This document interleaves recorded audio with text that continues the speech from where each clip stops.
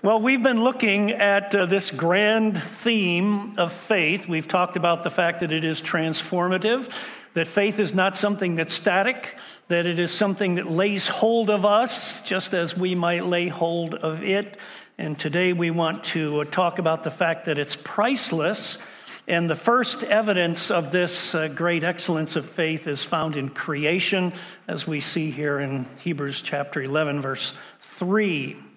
We need to take a couple of moments, though, to set it up. So if you'll give me like 3 or 4 minutes, there are some things that we should just review as we move through it. And first of all are some disclaimers. This morning, our purpose is not to really talk about the method of creation.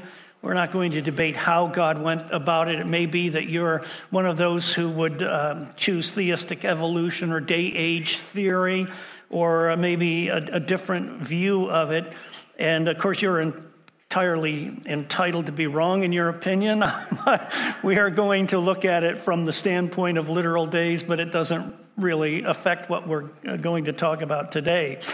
Secondly, we're not demeaning or insulting anyone on the earth today, all right? Whether you're a philosopher or a religious expert or a scientist, or if you believe in evolution, or if you believe in Hinduism, or if you're a secular humanist, our purpose today is not to decry your belief. It's just simply to declare that there is a God who has spoken. And so we're saying pretty clearly today that biblical faith is priceless. And the first evidence of that is seen in creation, as we will see, that God wants us to place our faith there. Secondly, the context of the passage, and you could see it as the passage was read for us earlier, that this is not written to convince skeptics.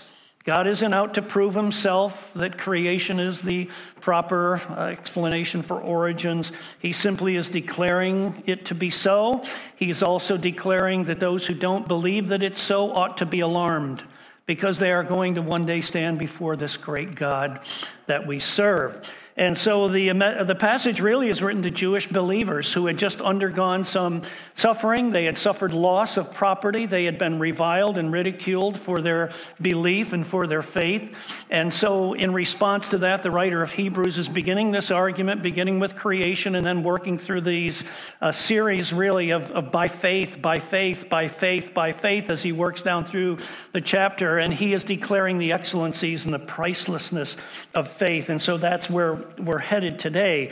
Your faith has been assaulted, the writer is saying, but don't falter, right? Because we are not of those who shrink back and are destroyed, but rather of those who have faith and preserve their souls. And so then the writer introduces this issue of faith, beginning with verse 1. Now, faith is the assurance of things hoped for, the conviction of things not seen. For by it the people of old received their commendation. And we saw last time that there were 5 features of biblical faith that should encourage us. Number 1, it emboldens us, right? Because we're not of those who shrink back. Number 2, it exists regardless of human perception.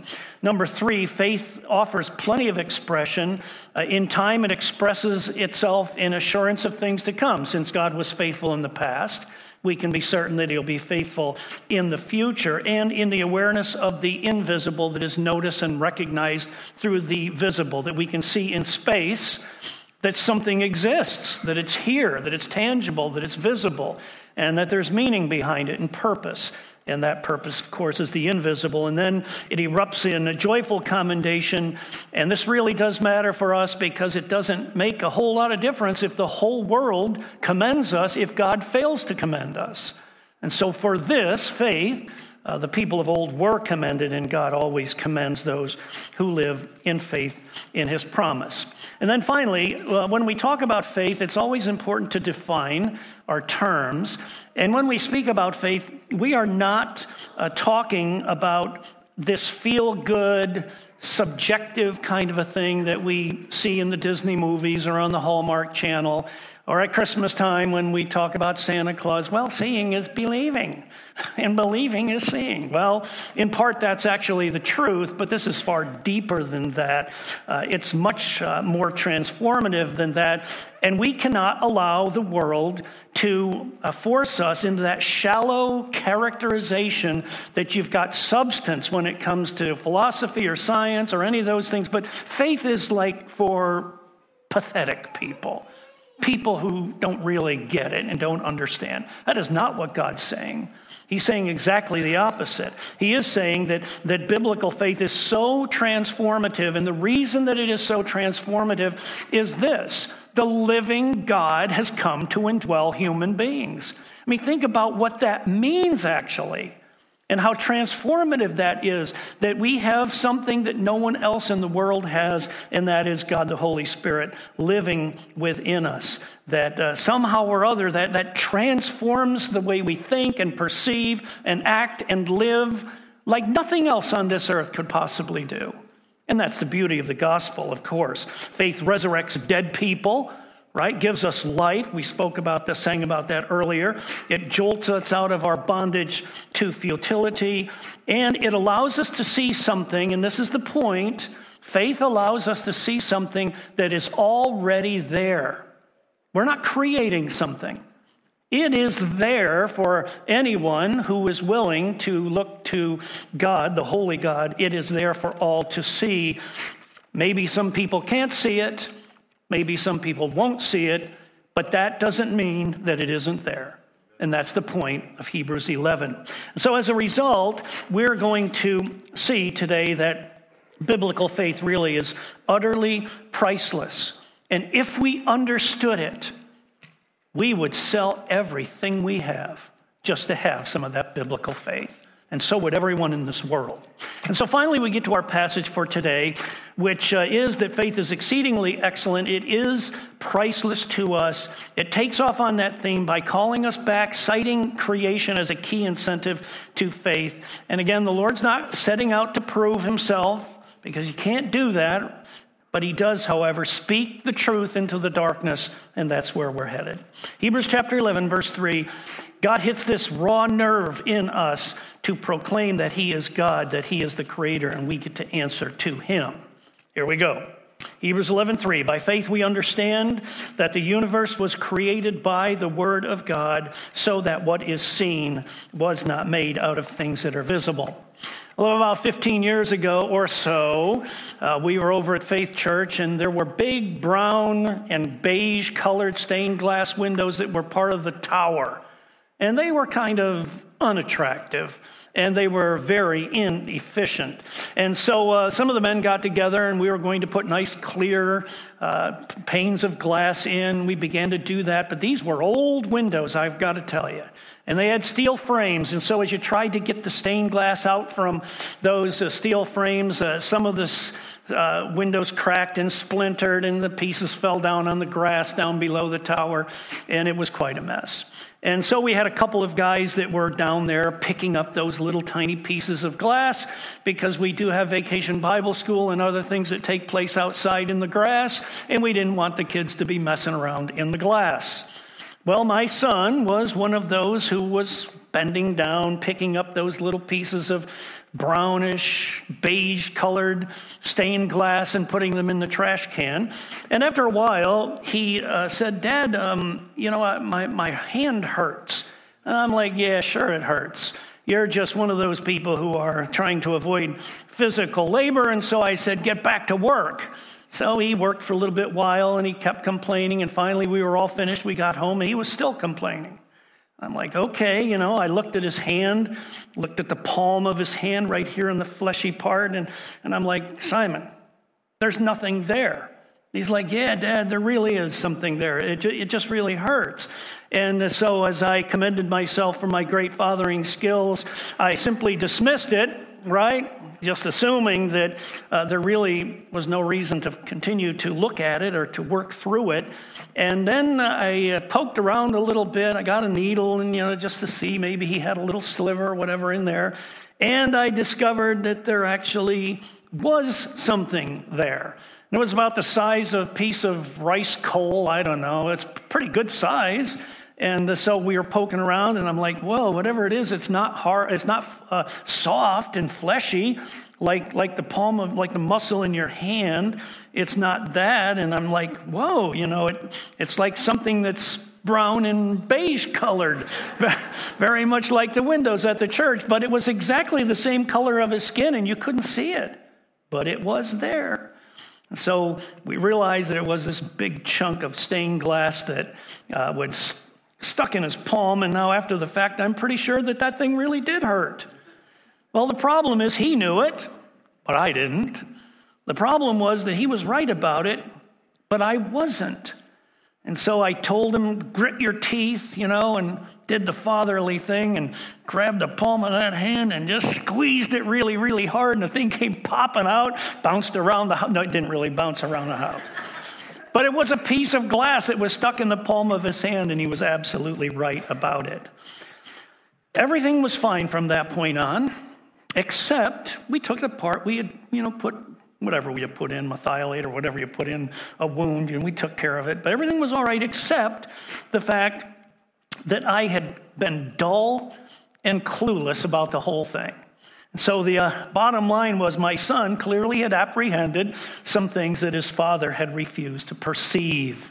It was there. I just didn't see it. Well, that's exactly what we're reading about in Hebrews 11. Something's going on here where the obvious is being stated. God is saying, I created the heavens and the earth. It's obvious, it's evident. Whether you can see it or perceive it is irrelevant. I did it. The author of Hebrews is saying to the Jewish believers who had suffered reproach and had suffered loss, don't fail to apprehend the priceless nature and the value of this biblical faith. And so we're looking today at 3 proclamations of biblical faith. That's what they are. They're just proclamations.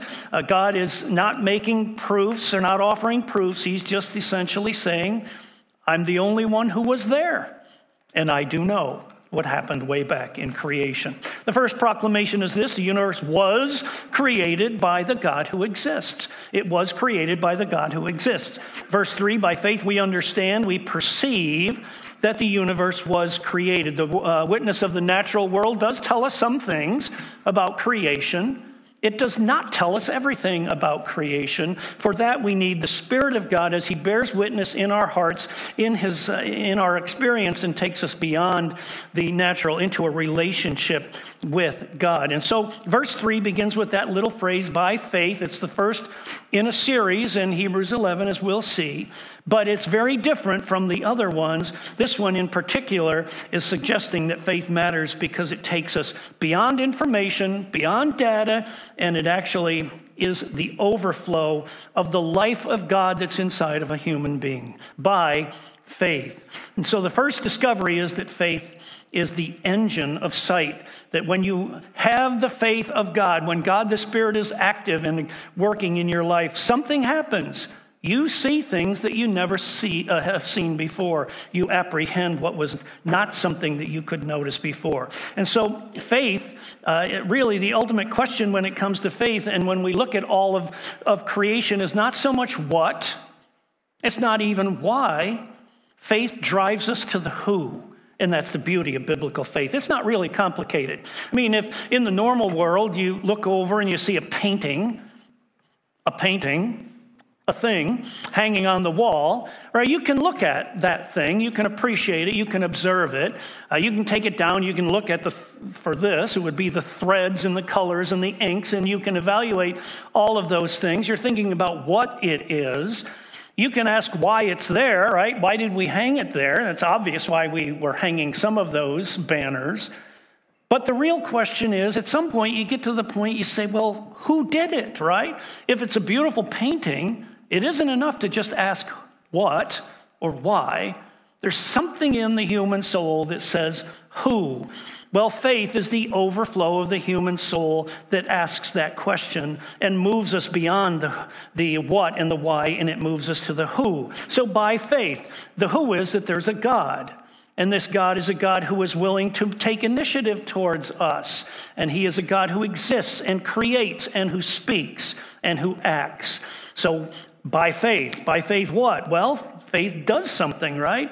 Causes us to understand. By faith, we understand. Ken Wiest has said in his word studies of the New Testament that in the New Testament, understand never refers simply to the mere act of physical brain activity. That there's always something deeper going on when the Bible uses that word understood. And so, for example, I can take my iPad and I can use my iPad to process data, but that iPad will never comprehend that there is a God. And it will never draw near to God because it is a thing and it is not something that can choose faith. And so faith is very priceless. And so what it does is it finally allows us as human beings to be honest about God.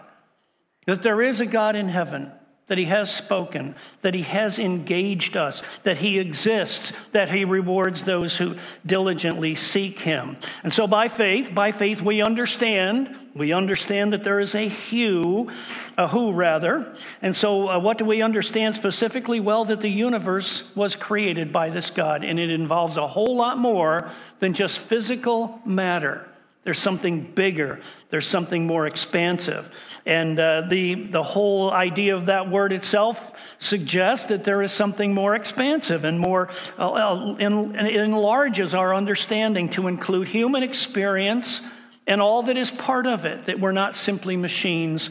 We're something bigger than that. We're not just biological, but that we were created in the image of God, which we sang about earlier today.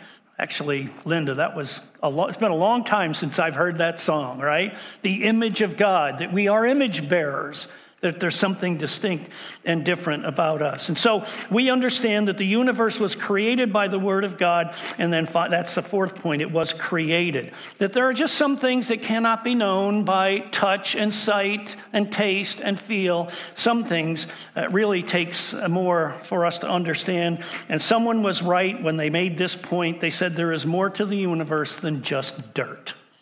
They're right. There's more to this universe than just dirt. So let's be honest about one thing. Just as a little bit of a sidelight as we think about creation, it is this: the origin of the universe is not settled. I mean, every year someone comes out with something new that changes it, shifts it just a little bit. So every year science changes its mind about what's going on in the universe, and there's always a new theory or a new explanation. And it is okay to ask, why is that? It's more than just an increase of knowledge. There is something else that's going on. And I think that it's fair to ask some questions when it comes to the universe and to origins and to creation. And these are the questions. Why can't God be included in the conversation? I would like to know who decided that we can talk about any opinion, any idea, any thoughts, any new stuff, but we're not going to include God in that conversation. It's a fair question, right? Somebody said, nope, no more God talk. We're only going to go in one direction. And so why is God canceled, right? Any other voice, any other opinion is acceptable, and we're glad to talk about it, except not the living God. I want to know who decided that. Who made that decision? Because it certainly wasn't God.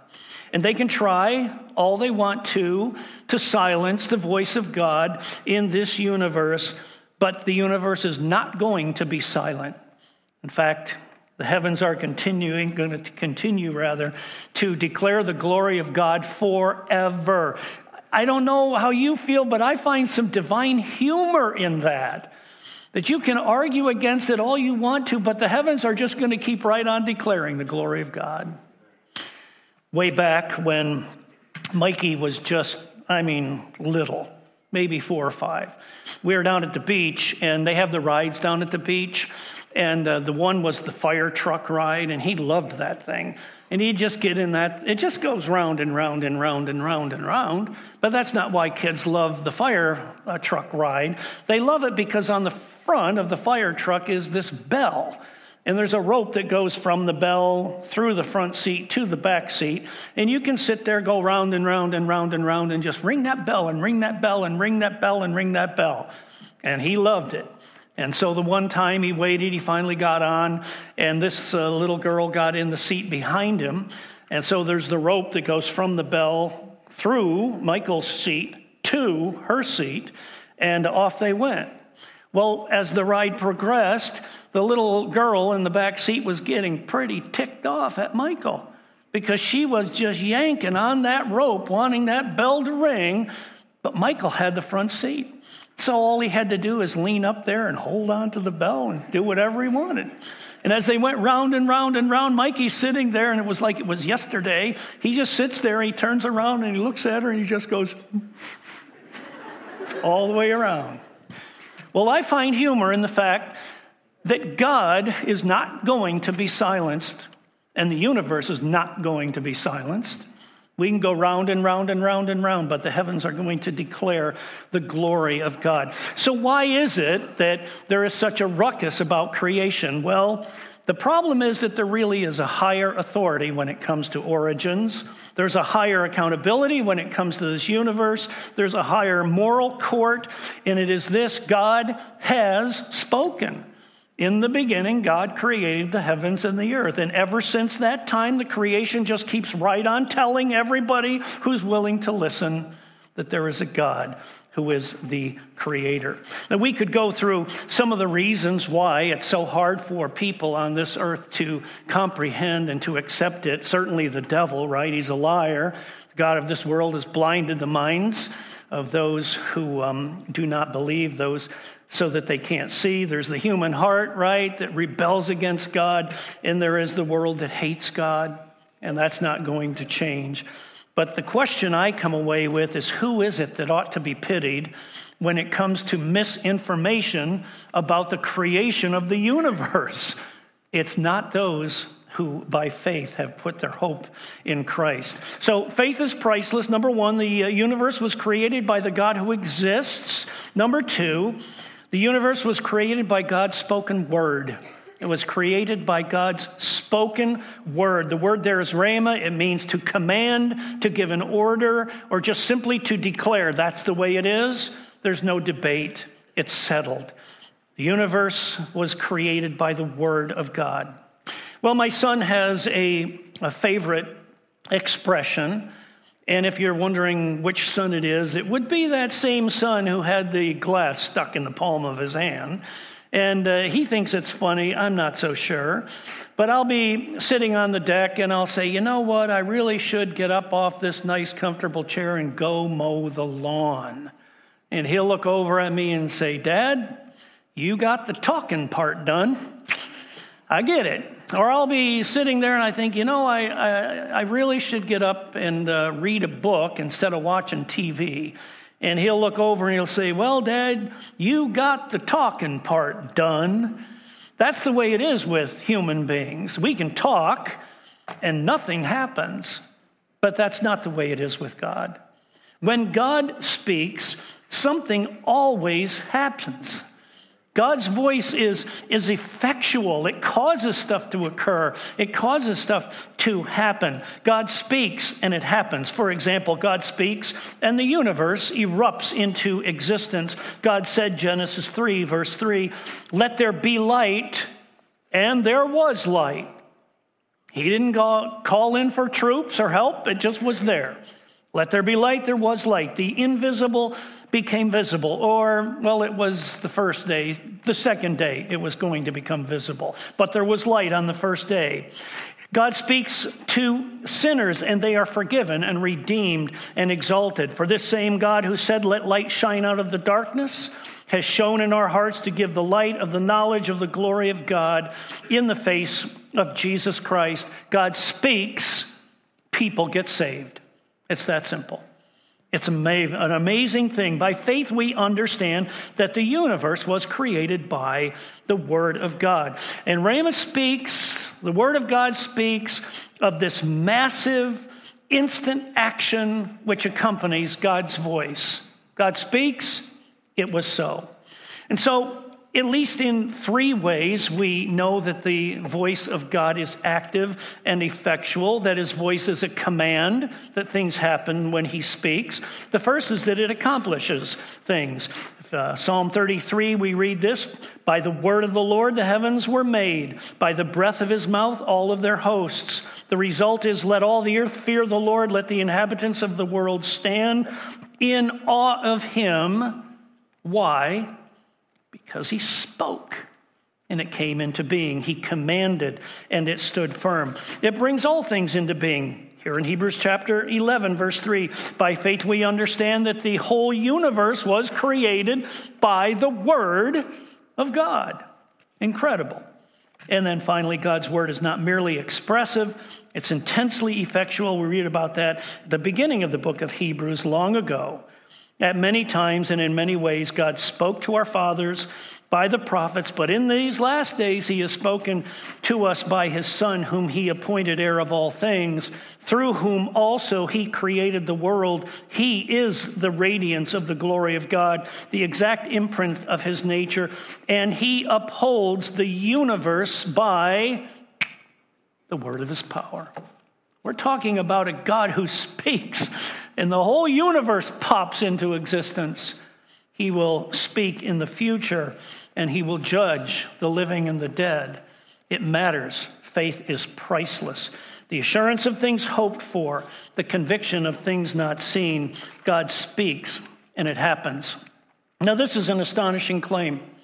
This is a very astonishing claim, which is why most people in the world can't quite handle it, that God spoke and the universe came into existence. And when you hear that claim, there should be something in you that says, wait, what? God spoke?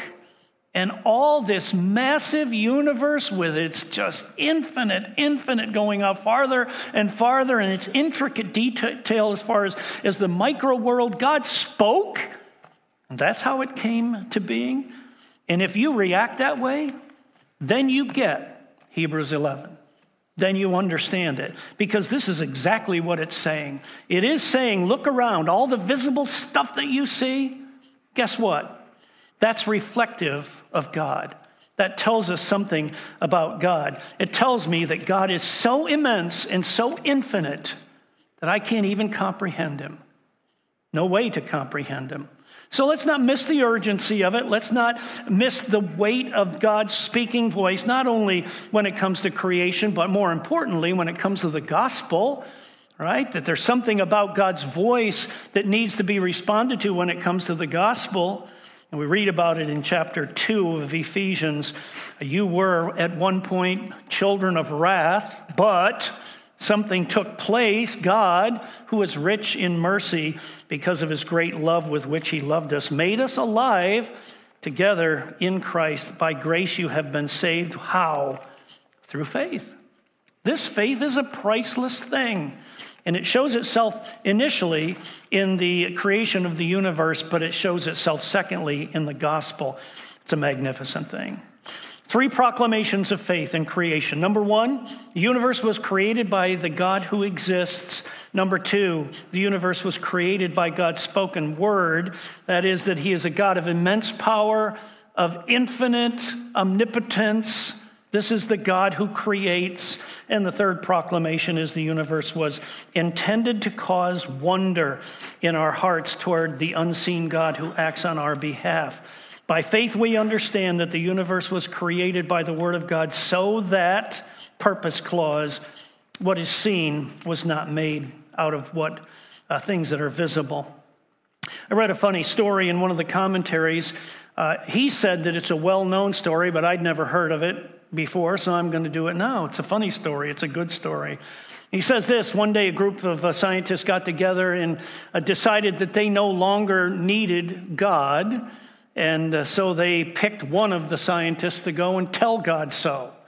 And so this scientist went to the Lord and he said, we've decided we don't need you anymore. We can cure diseases. We can clone people. We can even create life now. All of these wonderful things. So please go away. And so God listened to him for a minute. and said to the man, very well, but first let's get some proof going. Let's have this man-making contest, and we'll see how it goes. And so the scientist says, sure, no problem, we can do that. And so the scientist bent down and picked up some dirt from the ground. He's going to begin to create life, to which God responded and said, oh, no, you don't. Go get your own dirt. Well, it's a funny story, but it does make the point that when God acts, he acts in a way that ought to cause wonder in our heart and in our soul. In verse 3, we see this distinction. It's this visible, invisible distinction. It is a distinction that might mean a number of different things, but it at least means these three. Number one, that God's invisible voice brought into being that which was visible, and that's certainly true. It could mean also that the creation is by God, who is only perceived by faith because we can't see the living God. That is true. And number three, that God's creative initiative must include faith in order to be fully apprehended, and that's true too. So maybe it's all three. But the purpose is to remind us that there is an invisible, that God really does exist, and this claim always produces a crisis. And this is the reason why God has been worked out of the conversation. Not because he's not a legitimate part of it, but rather because it forces this crisis. This visible-invisible distinction really does force a reaction and even a choice. And there are two reactions to this speaking God. Number one is to deny him. And the result of that is wrath. For all of your efforts and for all of your denials, you get wrath. That's not a very good option, but it's a legitimate option. It is the option that God declares, Romans chapter 1. The wrath of God is revealed from heaven against all ungodliness and unrighteousness of men, who by their unrighteousness suppress the truth about him. About God. That's where the truth is being suppressed. Deliberate unbelief. Because, verse 19, what can be known about God is plain to them.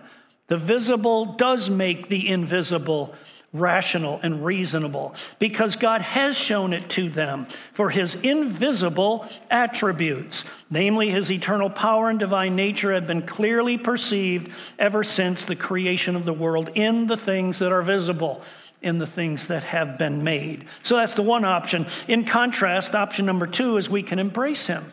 And the result of that is confidence. Verse 3, so by faith we understand that the universe was created by the word of God, so that what was seen was not made out of things that are visible. This immense God, in other words, is for us. And so these Jewish believers in the first century must have been very encouraged as they thought through that, as they worked through it, to understand that this great, majestic, sovereign, holy, immense God, not only did he create the heavens and the earth, he also is the God who sustains and keeps and protects and ultimately translates all of his people to glory. Three proclamations of faith in creation. Number one, it was created. And it was created by God. Number two, it was created by his spoken word. He just spoke. There's something about that should just cause us to say, wait a minute, I can't do that, which of course we can't. And then number three, the universe was intended to cause wonder in our hearts toward the unseen God who acts on our behalf. Therefore, let us offer to God acceptable worship and reverence. By faith we understand, and that is the reason why it is a priceless possession. Now, as we think about why it matters, there are three reasons why it matters. The first reason is that to stand for the witness of Scripture costs in every generation. And we need to understand that. Whether we like it or not, standing for the creation account in Scripture really is our calling, and it really is going to cause us to be reviled and ridiculed and even pitied. But we're not the ones who ought to worry about pity, right? We're not the ones who deserve or need the pity.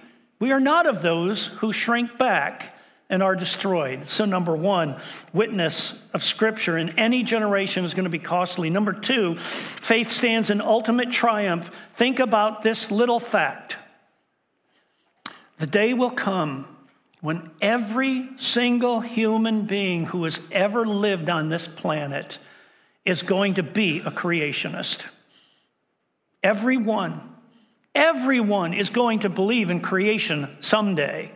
So we can get a head start on that, and we can rejoice in that. And that's one of the reasons that faith is so very priceless to us. Every knee will bow, every tongue will confess, everyone is going to be a creationist one day. How cool is that? And then number 3, on that day when everyone is a creationist and the whole world and the whole universe is bowing its knee to the Lord of glory, will it matter which voice I listened to while I was on this earth?